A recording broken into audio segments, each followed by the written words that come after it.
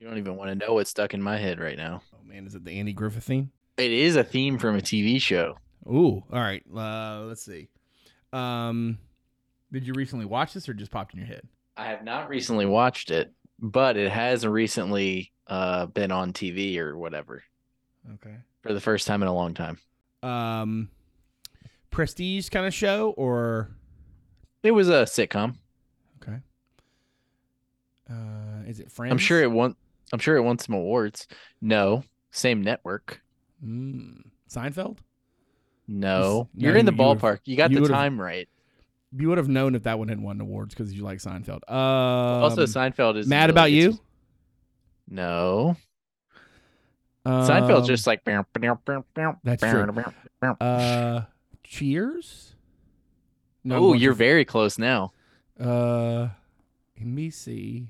It is related to Cheers. Frasier. Yeah, there you go. Look at me. I can name that tune in 2 notes, Bob, or 3 questions, or whatever. Yeah, exactly. Or 5 90s TV shows. But if nothing else, it made for a good intro. Oh, salad and scrambled eggs. Man, I'm really glad I didn't hit the button before you said that. Are you using that? Oh, I'm 100% using all of it. Yeah.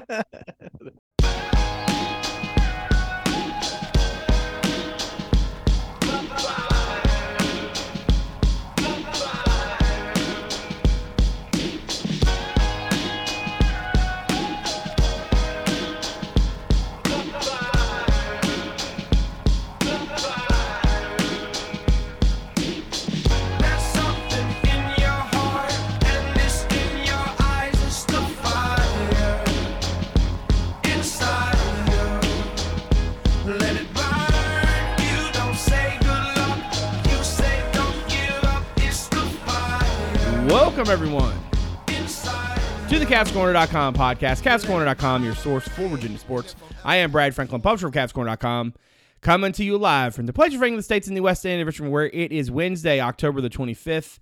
Scary season is around the corner, but for the Tar Heels, scary season already arrived. You know what I mean? I'm sorry, it was so bad, but I had to do it because it just sort of happened. 31-27. Cavaliers get a victory down in Chapel Hill over number 10 North Carolina. First, as we are all very aware at this point, the first road win over top 10 team in school history. Gotta say, didn't see it coming. And honestly, if everybody just comes to the podcast hoping now that we'll all pick the other team in hopes of reverse psychology taking over. Hey, you know what? Whatever it takes, whatever it takes to get the job done. Before we get started, let's go around and introduce everybody. For tonight, everybody is Editor-in-Chief Justin Ferber in Charlottesville. How's it going, my dude?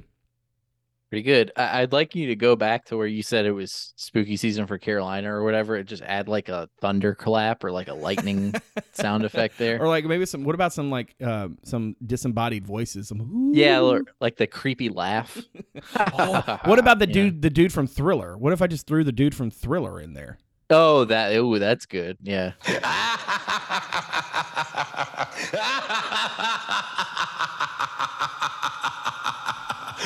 Quincy Jones will be on your ass. Or whoever has the rights to that. Wait, is he still? I was going to say, is Quincy still? He with might us? be dead. I don't know, man. Anyway, let's move on. Wait, you didn't do the Twitter thing, so I can't do the Twitter thing, and my brain breaks. Yeah, at Justin_Ferber on Twitter. There we go. Cavs Corner, also on Twitter. Cavs_Corner. Great place for the in-game updates, content items, and occasional witty banter. Dave is not with us this evening, though he is still alive. He came down with an illness. He was questionable. We made the decision to start Ferber alone, and we're going to give Dave the night off to rest, and hopefully he will be back better than ever next week. The fact that he didn't get to Quincy talk about Jones this is game, still alive, by the way. Okay, good. Just like Dave.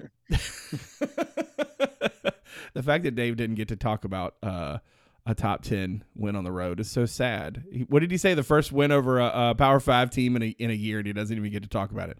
But you know what, Dave? That's just a price you paid to make sure that this win happened. 31-27. I got to be honest, one of the more impressive results in recent history, and I don't mean that just in terms of the Tony Elliott era. I mean that in general.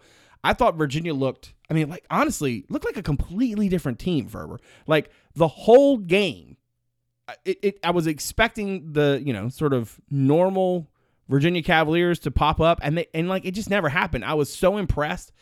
I had to eat a lot of crow because not only on our podcast, but also too, I did a Ball Hawk show last week. And Chris Wright from the Saber was being very optimistic, and I kind of, for lack of a better description, kind of sort of poo-pooed it. I was like, listen, I'm not seeing a whole lot to be optimistic about. Well, I see a whole lot to be optimistic about. Now, the question, I guess, at this point, and we're not going to necessarily be able to land the plane on whether or not the optimism is well placed for the rest of the season, but at least for this game, is if you read Ferber's Take Two the other day, I mean, A's across the board. When's the last time that's happened? I don't think in the history of that feature that's ever happened. I can't imagine that there were ever A's across the board. Yeah, no. I'm just really, even now, days later, I'm still struck by not necessarily, it wasn't like, and that's what it didn't feel fluky, right? Like it did not feel like Virginia went out there and they just happened to, it was, oh, wow, they had 3 pick sixes, right?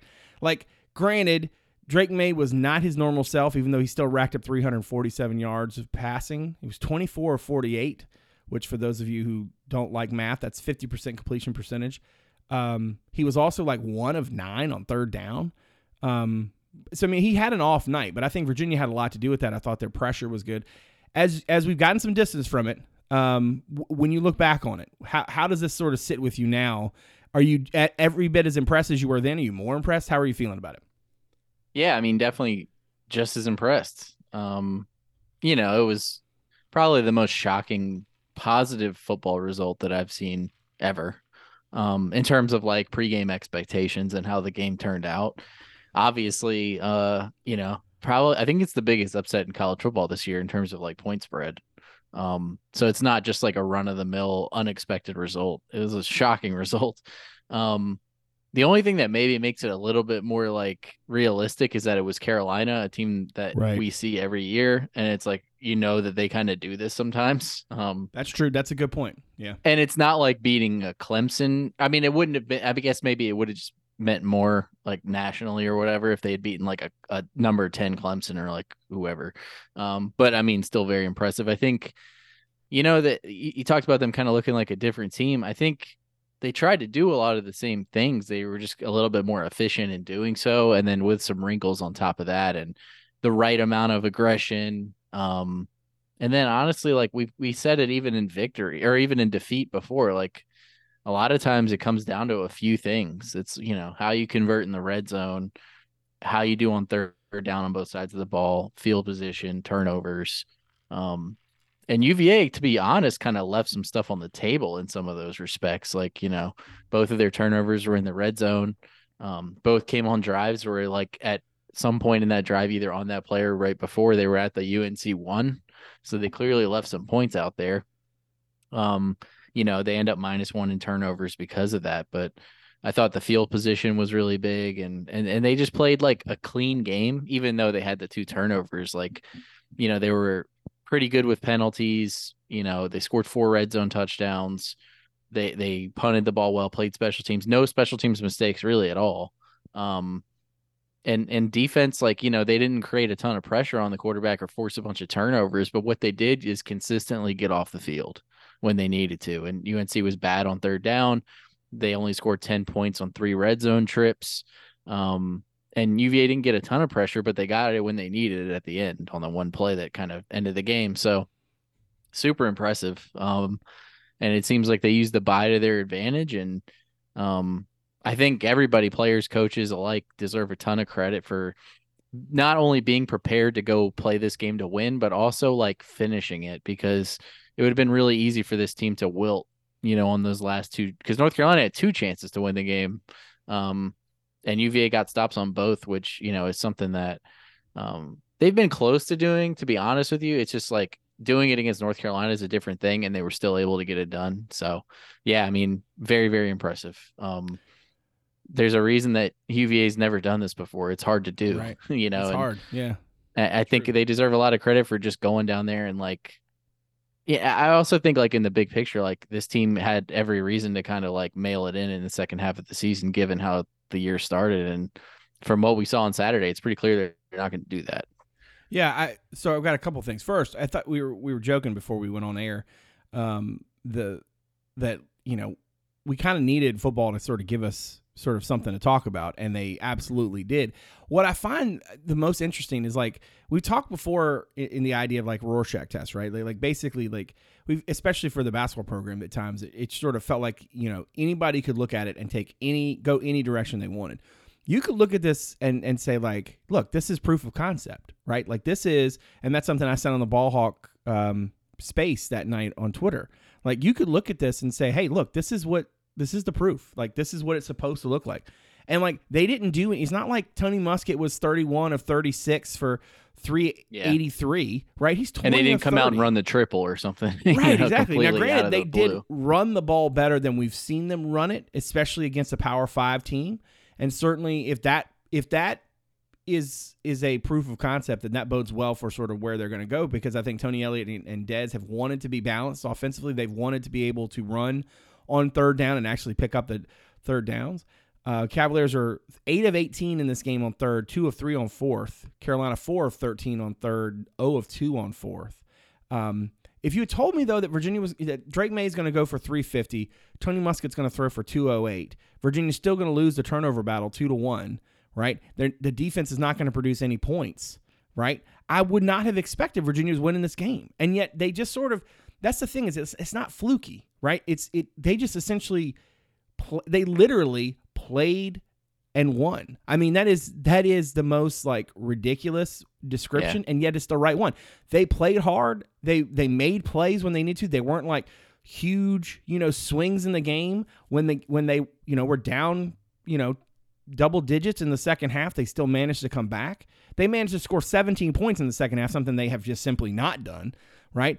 They held another team, a really good offense, to 10 points in the second half, which they clearly have not done. And 3 after they went down by 10. Exactly. And then there's that piece, right? But then there's the Rorschach part of it, which is like, well, if you're somebody who looks at this and goes, well, wait a minute, why weren't you doing this all the time? And you're actually, in some ways, even more frustrated, because you're like, this is what you're supposed to do consistently, right? Like, we're not asking you to go out there and set the world on fire. What we're really asking you to do is go out there and just be consistent. And yeah, the proof of concept is that, like, more often than not, Virginia can't seem to get to this bar.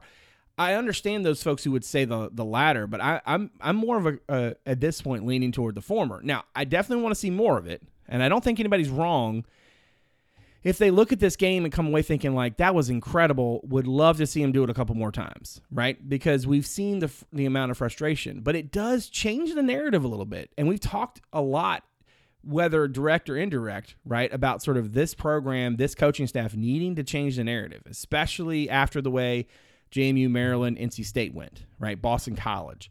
Like, what those games showed us was just simply not good, right?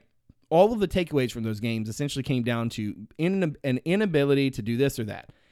There was nothing in those games that made you come away thinking, like, you know what, I think they're going to be able to put it together, right? Then they do put it together, and it makes you go back and look at those games and say, well, you know what?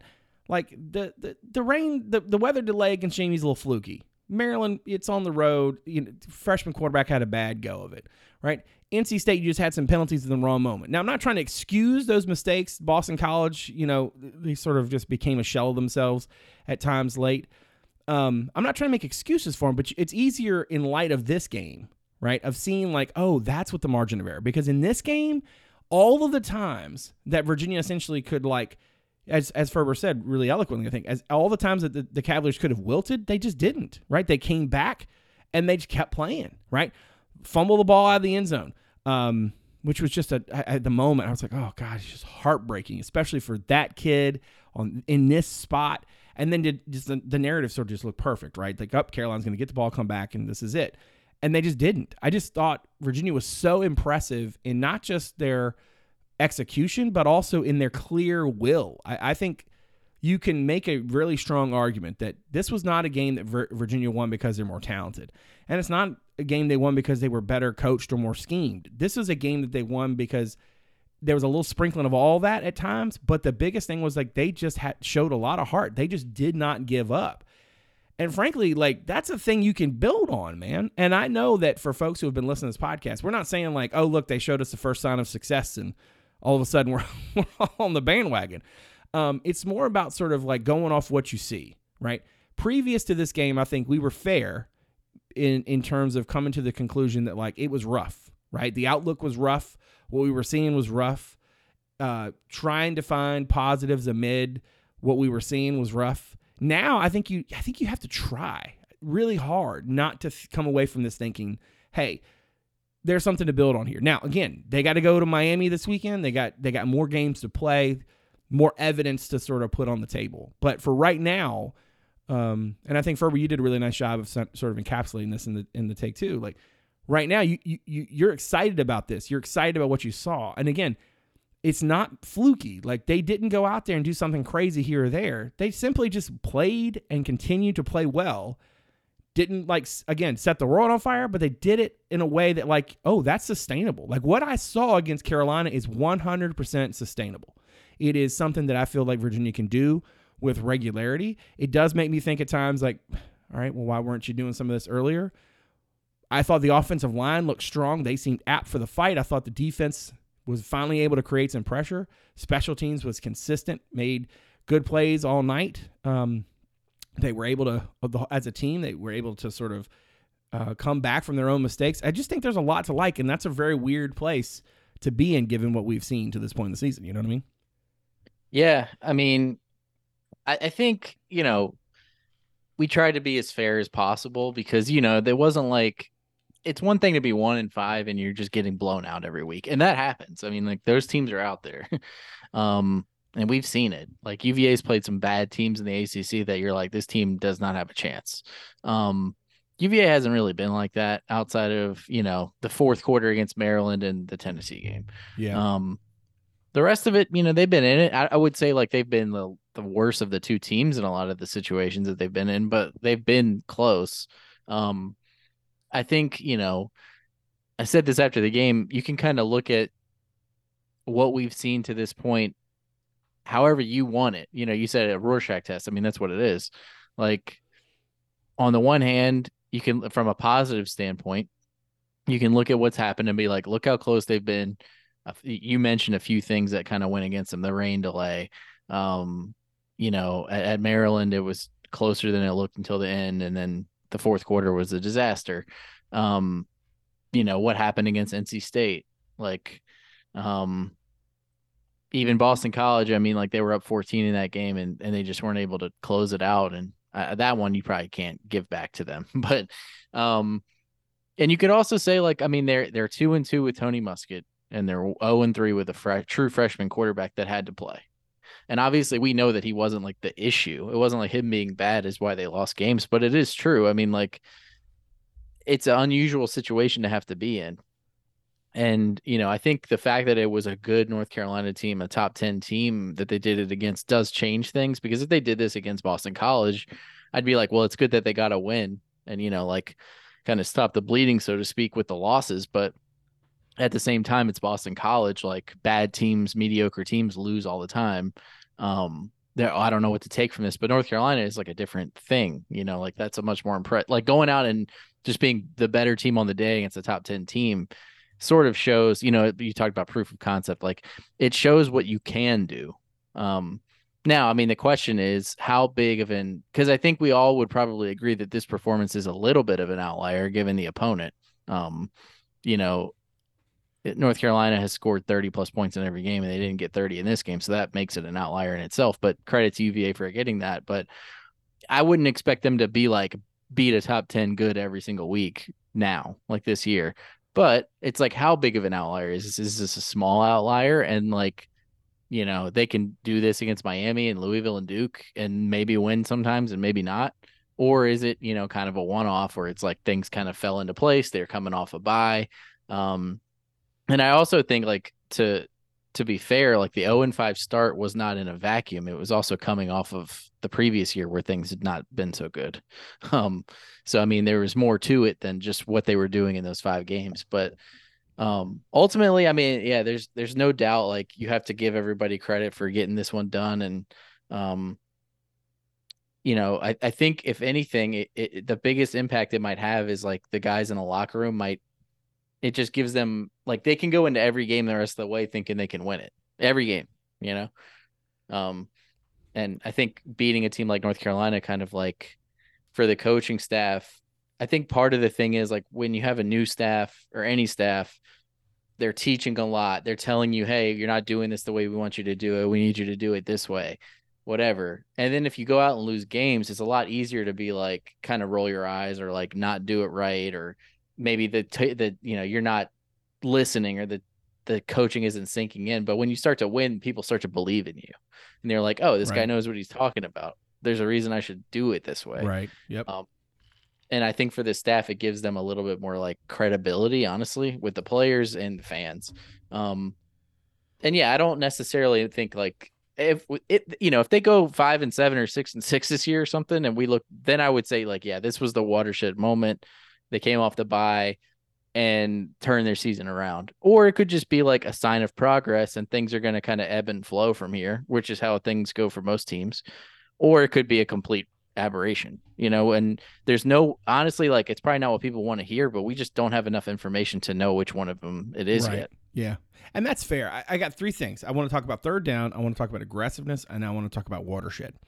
So third down is, I want to drill into this a little bit because when I broke down these numbers, it was fascinating to me. So Virginia's average third down distance to go here in this game is 5.5 yards. Carolina's was 6.5. All right. Virginia only in third and long twice, okay, in this game, which is defined as 9 yards or more, okay? They're 4 of 8 on third and short, which is 1 through 4, all right? And again, we mentioned Carolina's 1 of 9 passing on third down. Virginia was 6 of 8 on third down passing for 42 yards, okay? Now, if you think about what you think those numbers are, what do you think Virginia's average yard to gain on third down was against Tennessee? All right. I'll tell you, it was 8.1. I was going to say 9. Yeah. All right. Against JMU was 9.4. Okay. Against Maryland, it was 9.7. Against Boston College, it was 8. Right. Against William & Mary, it was 5.7. NC State's the outlier there because against NC State, it was 5.6. But we know what happened in that game, right? We know that one wasn't necessarily about Virginia not playing well. It was about Virginia making like really bad mistakes at the really worst time.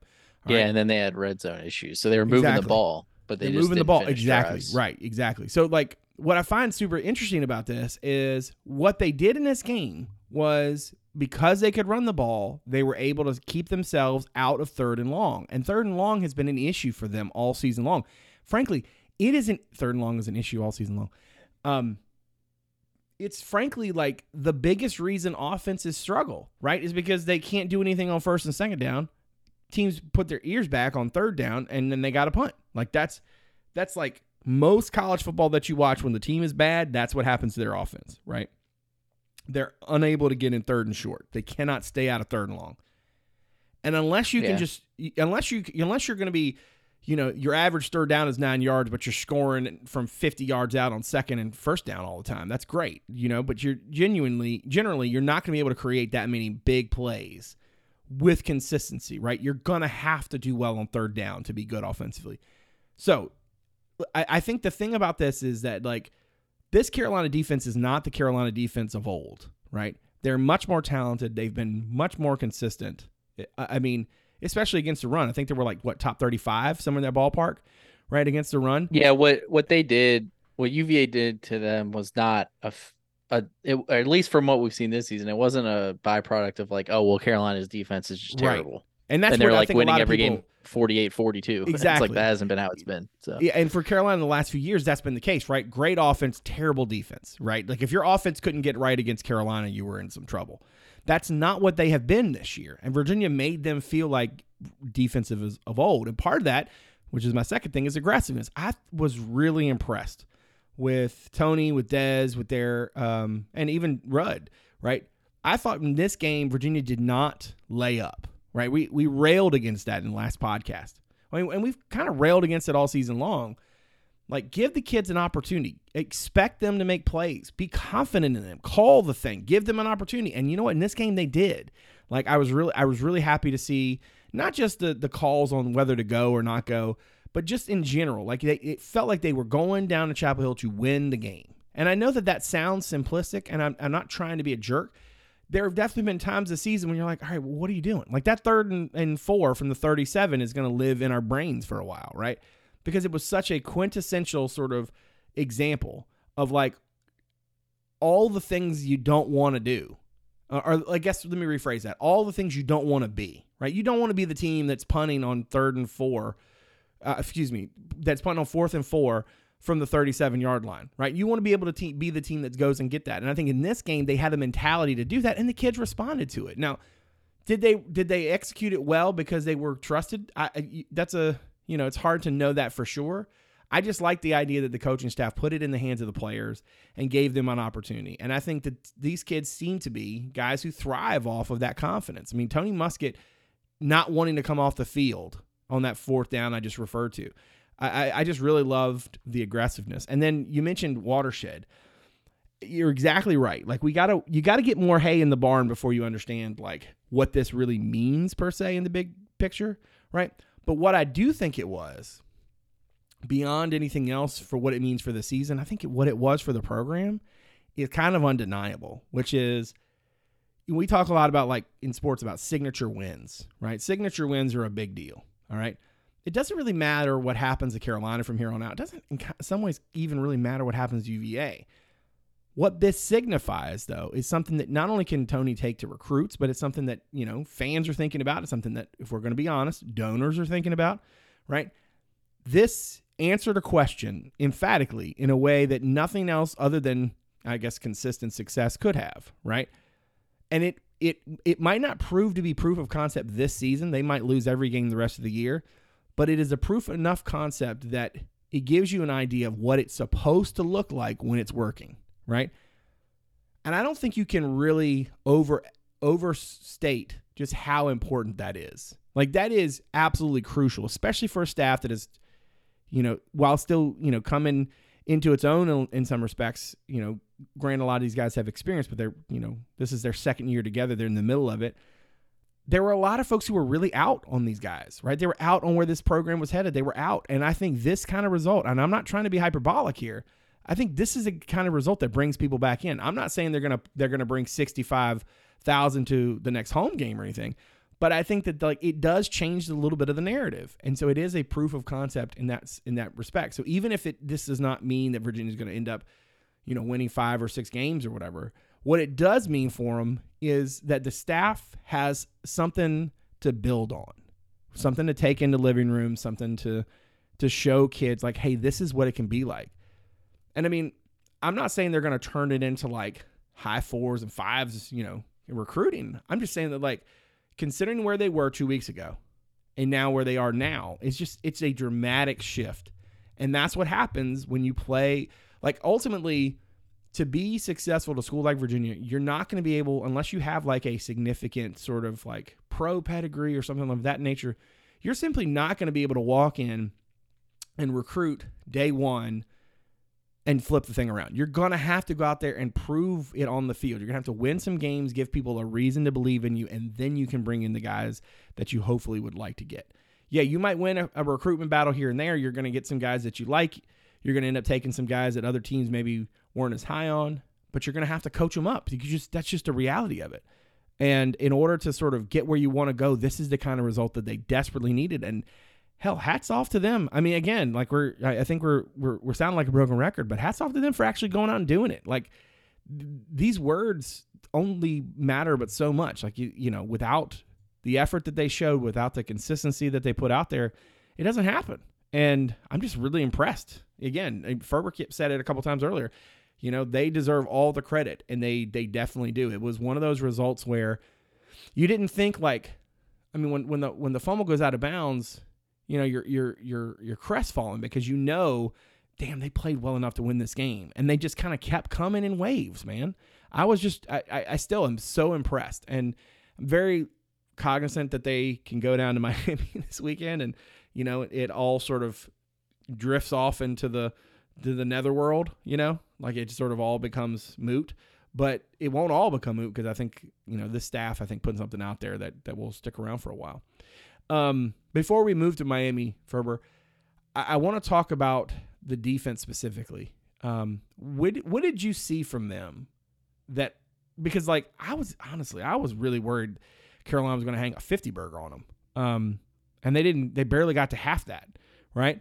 What did you see defensively from Rudd and his group to kind of change that narrative?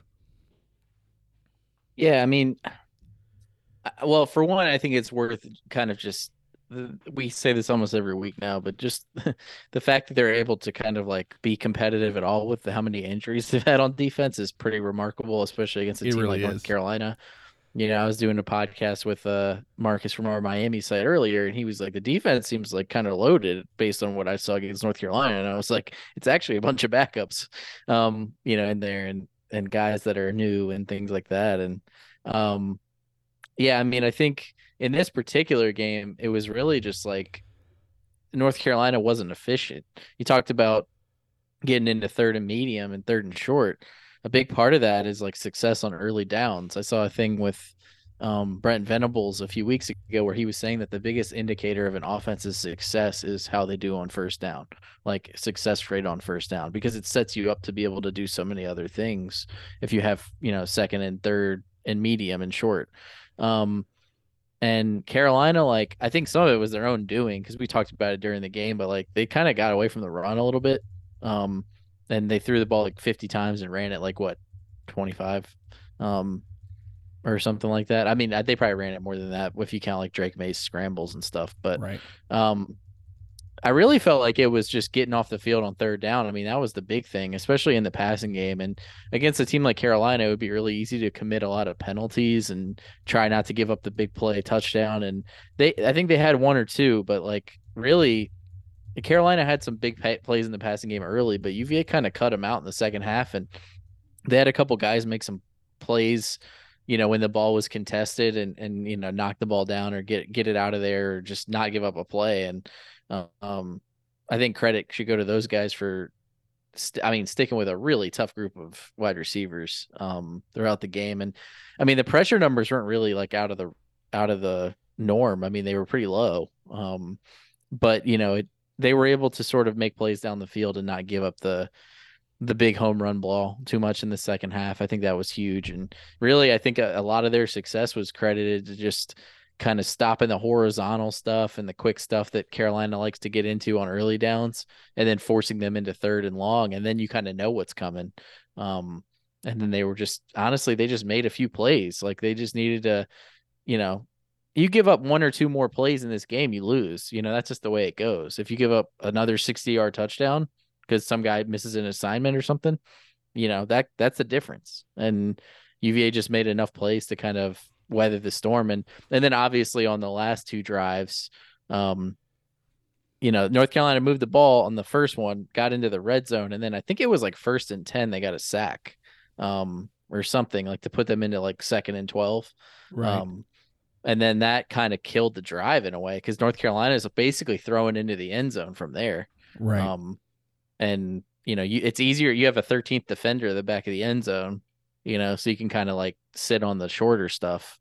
And that's what they did. And I also think like, not to make too big of a deal out of this, but I think like having Cam Robinson out there makes a difference because we were talking about how you can have like a linebacker on a running back or a linebacker on a tight end. I mean, like you can put him in those situations and he's not like completely outclassed athletically. And Carolina, like they can do a lot with their backs and tight ends and stuff. So I think that was probably a big help. And he was in tight coverage on that 4th and 12 play to the sideline. Or was it 3rd and 12? I can't remember where he hit the wall. But yeah, I mean, 3rd, because I think they had a play after that. Yeah, I think they threw another incomplete after that. But yeah, I mean, they made enough plays and like, maybe they don't win the game if, they had to make those subs on that last drive and get Akira in there. And, if they're not able to sub there or something, like maybe they, because they gave May like 20 seconds to throw the play before that. So, I mean, it just kind of shows you like every single, and we've seen this enough this year on the other end of this, but like every play matters. And you can't just like take a play off because against a team like North Carolina, it can be a touchdown if you don't do your job. And a touchdown in a close game is the difference. Yeah. One thing real quick, it's not like I hadn't seen the kid a couple of weeks before. I totally get why they wanted so hard for Tez Walker to play. That dude is crazy good. He goes for 11 catches, 146 yards on 18 targets. Which he had a makes, Malik Washington. I was gonna say Malik had 115 and a touch on 16 targets, 12 catches. To put that in context, Virginia only had 20 receptions as a team.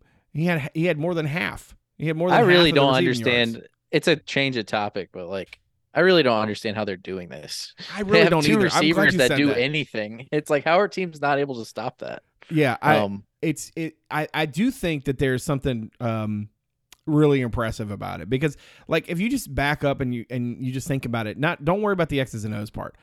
Like, teams come in knowing that Virginia's going to throw, like, not to every ball, but most every ball in and around either Malik Washington or Malachi Fields, right? Malachi had 4 targets in this game. Malik had 16. That's 20 of the 29 passes that were thrown in the entire game. Okay. Now, and I think 3 more were thrown out of bounds or whatever. Yeah, so. yeah. So like, I'm not saying that it's impossible, right? For that for you to to do that and do it in a way that like, oh, you still are kind of quote unquote spreading it around. But man, it is really tough to think that like the defense is not trying to figure out a way every week, and the fact that Malik continues to have these games is just, it's kind of wild if you think about it. I mean, it's not just that he has been putting up like kind of gaudy numbers. It's like he basically does this every game, right? William & Mary, he goes for 112 and a touchdown. At Boston College, he goes 9 catches, ho-hum, 97 yards and a touchdown. NC State game, he went for 10 catches, $170 and 2 scores. In Maryland, he had 9 catches for 141 yards. In the JMU game, he goes for, 5 catches for 119, and he had that 163-yarder, which kind of messed that up. So, I mean, the dude is just out there, like, straight just balling. And it's wild to think that a defense has not figured out yet. I honestly think it's because Virginia's doing a nice job of hiding the ball. And I don't mean that in terms of the football. I mean in terms of, like, basically sort of using him in different ways. And his versatility, I don't know if we've seen Virginia have a receiver who is this versatile, right? Like, everybody will, receiver will go to Herman and like, yeah, but Herman's such a physical freak of nature, right? Malik is the guy who reminds me of is like Olamide Zaccheaus. He is, but Olamide was much more like, inside shoulder turn and be. And able his to was like more make of like miss. He was a speed merchant more than Malik. Right. Is. Yeah. Malik is just he's a really good route runner. He's crazy physical. Not to say that wasn't, but like he's crazy physical. And like that one touchdown he had where he basically created chicken salad out of chicken, what? Like he did that essentially all on his own, right? And it would have been easy for him to just go down. It's like, all right, we have first and goal with a 4 or whatever. Like, nah, he's like, nah, I'm getting in there. The kid's tough as nails, man. And people want to bag on Virginia recruiting and stuff.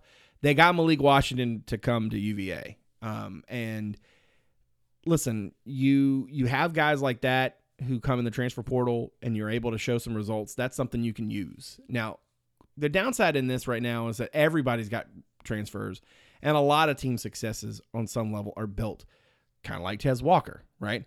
On guys who are coming in from other schools and making a big impact. So it's not the selling point that it maybe used to be, but it certainly isn't a bad one, right? When you can show a talented player, and he's going to be an all ACC player at this point. The only question is sort of what are his numbers at the end. The thing I think is just wild is, like you said, it's like, how does he keep doing it?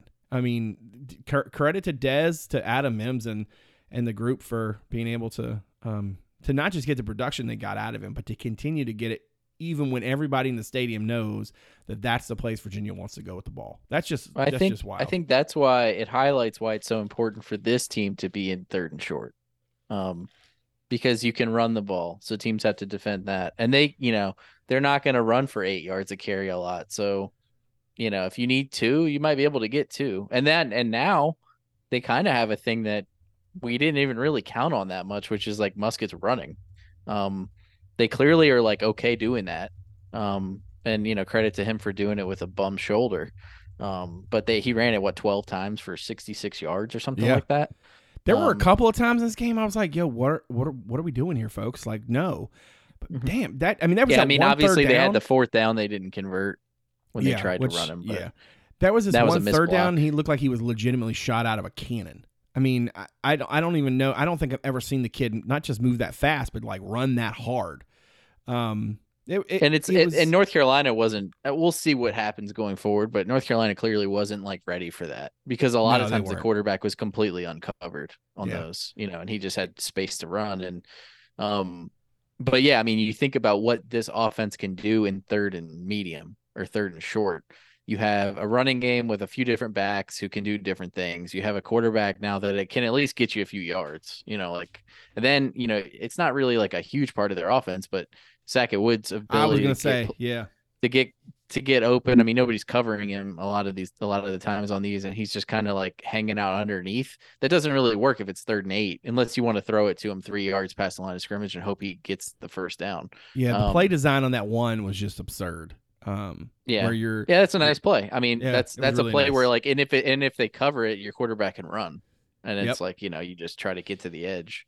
I also thought they did a nice job in this game, Ferber, of like making adjustments as the thing went on. Like, I think a lot of us have been frustrated because it feels like in the second half of games, Virginia just has not been able to adjust to whatever the adjustments are. Now, maybe you could say like, well, Carolina didn't really adjust, and that's part of the problem. But I thought Virginia did a really nice job of figuring out, okay, it's not working as well now. Let's do something. Like, I thought they got better as the game went on in terms of the running game. I thought that Mike Hollins especially, to put up 3 touchdowns, which I think is the first time that's been done since like the way back. It was the first time somebody's done it against a ranked opponent since Tiki Barber or something. That's like nuts. That's nuts. I mean, Virginia's had a lot of good running backs, right? Some guys have done it against like the William and Marys of the world. Yeah. But to do it like that against a right, and no shade at anybody who did against. But I'm just saying, like, to do it against a team that skilled, a team that was like a serious playoff contention sort of program, right? Like he should have had 4. Yeah, he really should have had 4. That's right. I mean, for that guy to have that success for obvious reasons this year is just incredible. But overall, I just thought the running game and the offensive, I mean, it looked like a whole different stack of dudes, man. Like a whole different group of dudes. Like, and credit to them. I mean, they have taken endless crap from people like us talking smack or talking about how bad this is or bad that is, and you got to improve here. And what are they doing? And folks on people like you, Brad, people like me and Dave have been very positive this whole time about everything. Never once said an ill word. I mean, I honestly didn't realize it live and how bad it was. Not bad for UVA, but bad for Carolina. Like the push that they were getting up front was pretty significant. I mean, Tony Elliott said it after the game, but they were kind of living in the backfield living in North Carolina's side of the line of scrimmage. And yeah, they were. It really showed up when I went back and watched it. I was like, man, they were getting a pretty good push. Yeah, man. You just, all you needed to like, and I'm not saying watch football squinting, but sometimes if you just watch for the colors and where the colors go, you can actually see a lot. And man, they were moving that line of scrimmage a lot. I was really impressed with the offensive line. Again, I don't want to say that everything we're saying comes with a caveat, but it's sort of implied, right? That like it only really changes things for this year if they can do it a couple more times.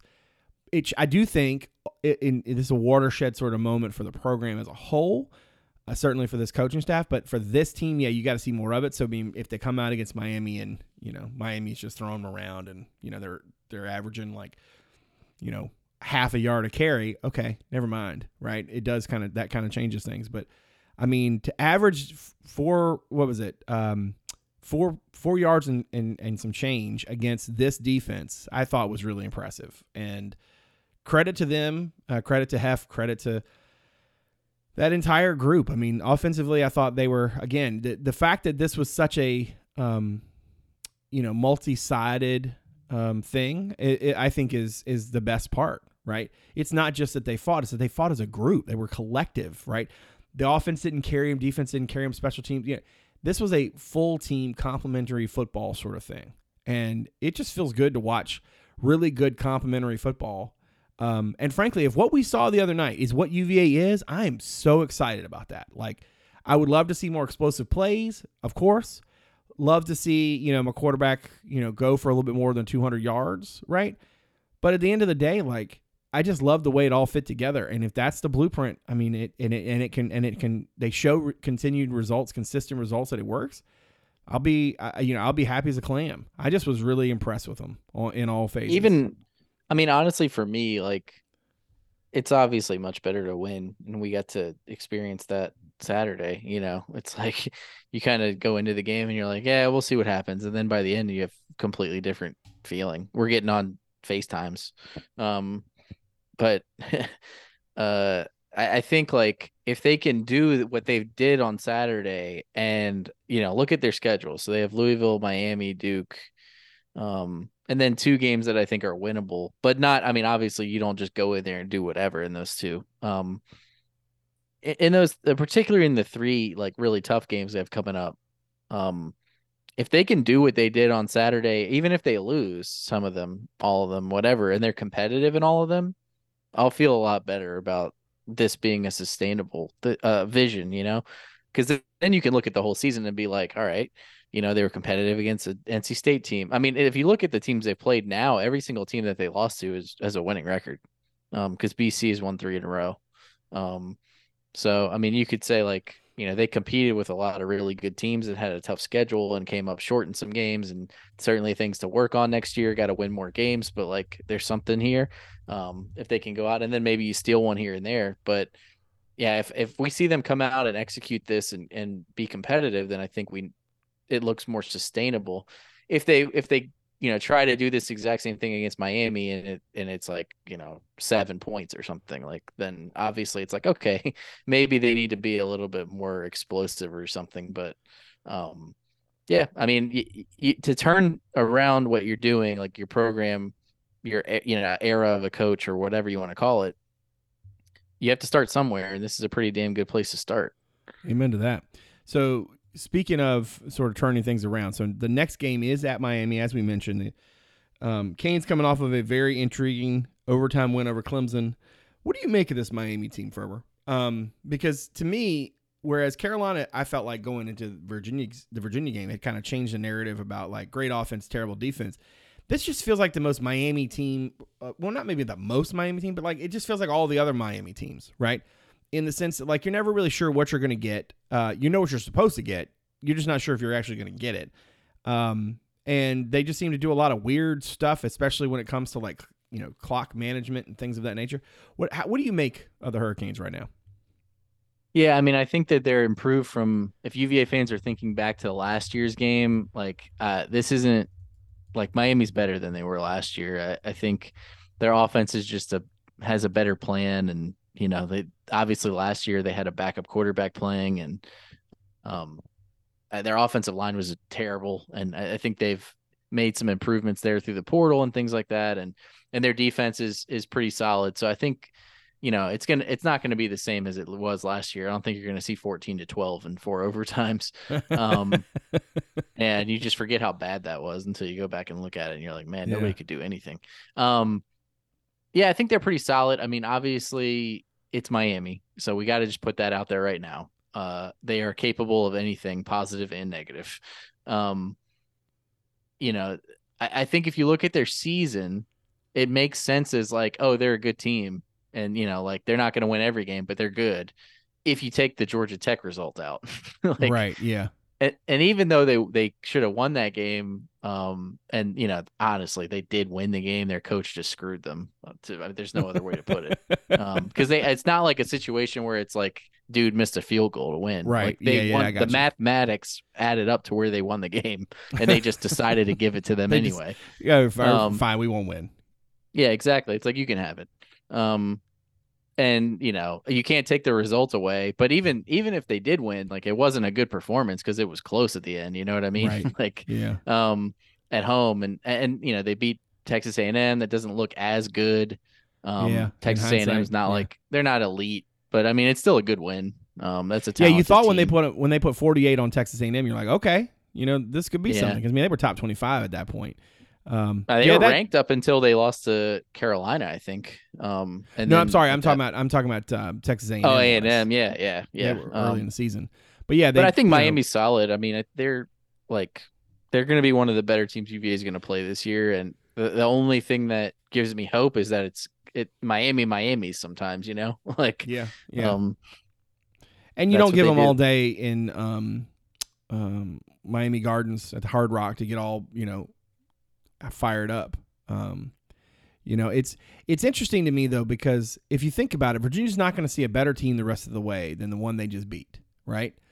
And because I'd argue that Duke is pretty close. I don't know, man. I think Carolina is a tougher game though because they're explosive. So it's like they can play terrible and then have two big plays. That's true. And then all of a sudden you're screwed. The thing about Duke is that I don't know who Duke really is without Riley Leonard. And we don't know what his status is going to be by the time that game. Now maybe he's back and it's all cool in the game. He played last week, but I don't think. Do you think he was up to 100%? I don't know. Yeah, he did come out too, didn't he? He came out late, and the other kid had to come in. But Louisville's good, but I don't know that they're as good as their record. I think Louisville's very good. I just don't think Louisville's because I genuinely think Carolina's a top 15 team, right? Yeah. If not top 15, top 20. I don't think Louisville's in that conversation. I don't think Duke is. I do think Duke is scrappy enough and can play, especially if they can get you to play their game, right? They can kind of, limit the big plays and stuff. Like, their offense is good enough to be able to keep them in games. Their defense is good enough to be able to pick up their offense when they're, maybe not doing it as well. But Carolina's a whole different animal because Carolina can kind of beat you either way, right? Mm-hmm. They can sort of dominate you on either side of the ball. We kind of forgot about Tennessee. Tennessee's good. No, I'm saying I specifically said the rest of the way. Yeah, right? Yeah. They won't see a team that good the rest of the way because I agree with you. But no, my point is that I don't think as good as Miami. I think let me rephrase, as talented as Miami is, and I don't have any qualms about saying that Miami's talented. Right? It's just a question of whether or not night in, night out they're going to actually put it together. They're not as good as Carolina is to me. And so it's very rare to be able to go into a situation and go, yeah, this game's on the road. You're playing a good team, whatever, but this is no harder than the one you just won on the road, right? Now, that's not to say that, matchups make fights, right? And so, we got to figure out whether Van Dyke is good to go. What's his situation? I think that changes the complexion of the game in a variety of different ways. I also feel like, when you look at the way UVA won that Carolina game, right? The balance. Can Virginia run the ball as well against Miami's defense as it did against Carolina's, right? I don't think I don't think Miami's offense is as good as Carolina's, but I do think that Miami has potential explosive elements that if you're, you mentioned earlier, like if you miss an assignment, that's one, 60-yarder, boom, off the top. Like Virginia was very consistent in that game. Can they do that again? I think that consistency is the difference between them winning and losing on Saturday. I feel like that is a huge part of the equation. And look, I forget. I think it was you, Ferber, who said in our text thread that after Miami won that game against Clemson, like they were, go ahead and chalk it up because Miami's not exactly great about handling the emotional. Well, what I said was UVA's chances to win just increase exponentially or whatever. Yeah, Miami's not very good. I will say they did get their dumb loss out of the way, and that's they can true. have more than one. We've seen them have more than one. That's true too. But at least now they know it's possible. Like if they were coming into this 6-0, I'd be like, all right, they're due. They're due for a stinker. But they kind of had it already. And I think and not to, I don't think this stuff matters as much as we talk about it, but the UVA should have their attention a little bit more given what just happened. They can't just be like, oh, this team's terrible. They just beat a team that Miami failed to beat the week before. Right. What's the line on this game? Do you remember? It's 18 or 19 or something, which I think is high. That seems high to me. Yeah. Again, Virginia was a 23.5 point favorite. 23.5 point underdog last week. Let's revisit the preseason predictions, which, at this time of the year, they always seems egregious to go back and visit them. In the preseason, Ferber, you had Virginia losing this game 27-14. I had Virginia losing this game 19-13. I'm almost inclined to stick with it just so I can sort of keep the reverse mojo going. When you look at it now, How do you feel about this one, and what's your pick? Yeah, I mean, I think given what we saw last week, there's like I said, like I think you can go into I think one of the things that is the biggest takeaway for me from that game is that before the game we were kind of talking about like, man, it kind of sucks like going into these games and not really feeling like things are gonna go, like there's not a whole lot of juice right now. And you go in hoping that it Right. goes well, but you're not expecting it to. Um Now, I mean, after what happened on Saturday, I don't think there's any reason to go into a game the rest of the way, barring like some really bad injury situations where you can't say like they at least have a chance. They can make it competitive if nothing else, and I think that's where I am with it.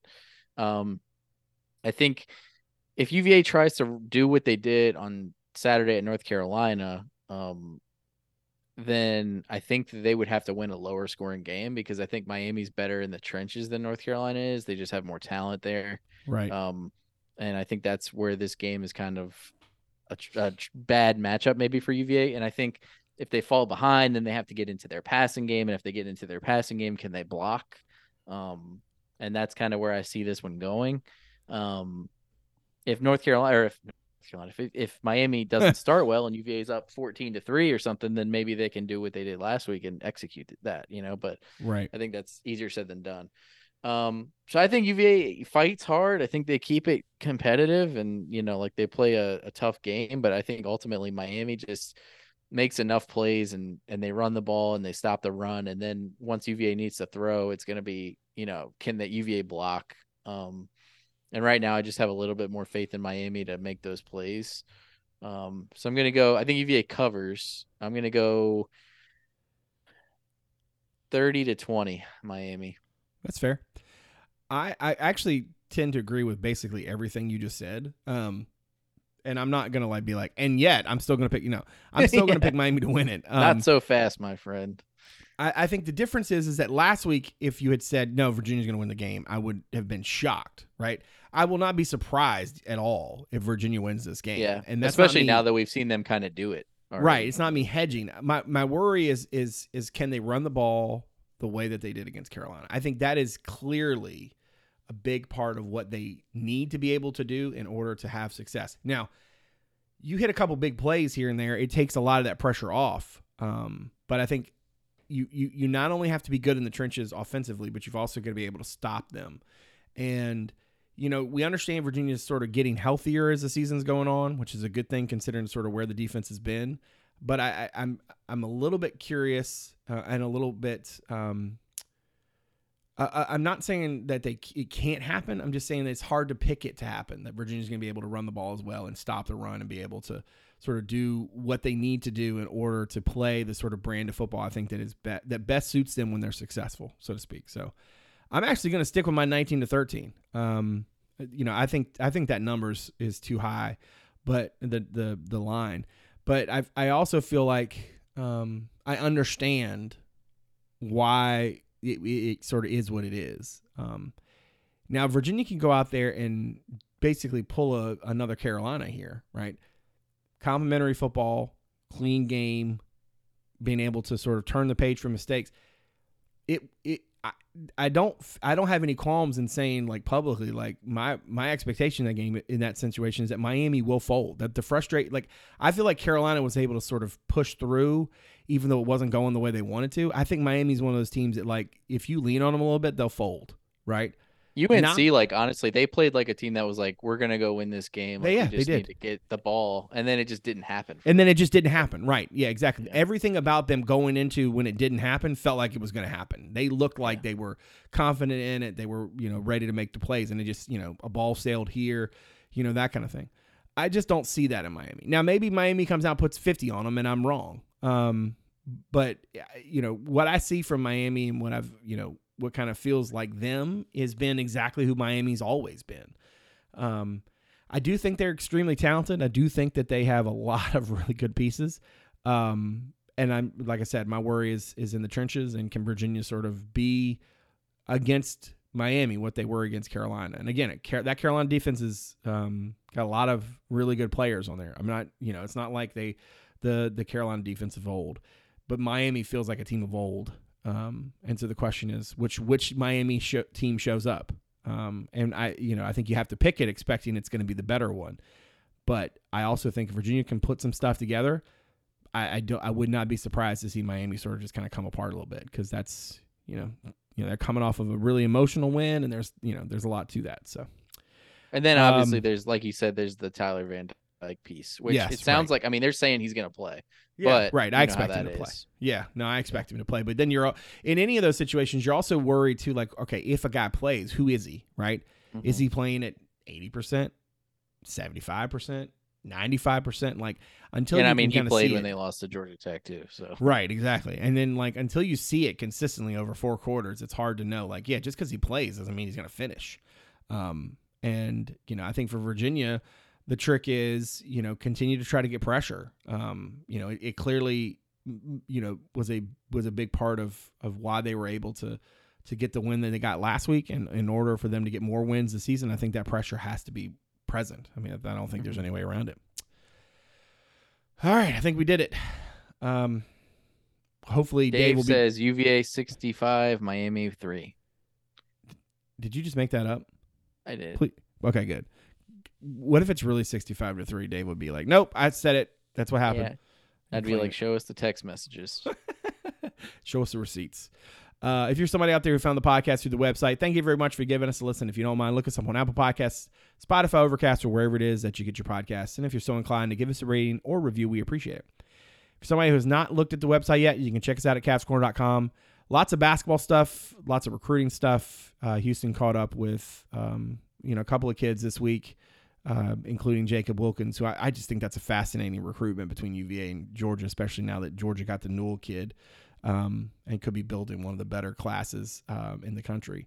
And meanwhile, Virginia's recruiting him and his brother's on staff. It's like, when's the last time? I mean, we've had a lot of family connections and stuff, but the dude is literally on staff. Like that one's going to be. I feel like those have gone against UVA more than they've helped them in the past. Well, a lot of times they have. Other schools have the connection or whatever. Yeah, right. Yeah, the other school has the guy, but his dad's an assistant coach. Like that kind of thing.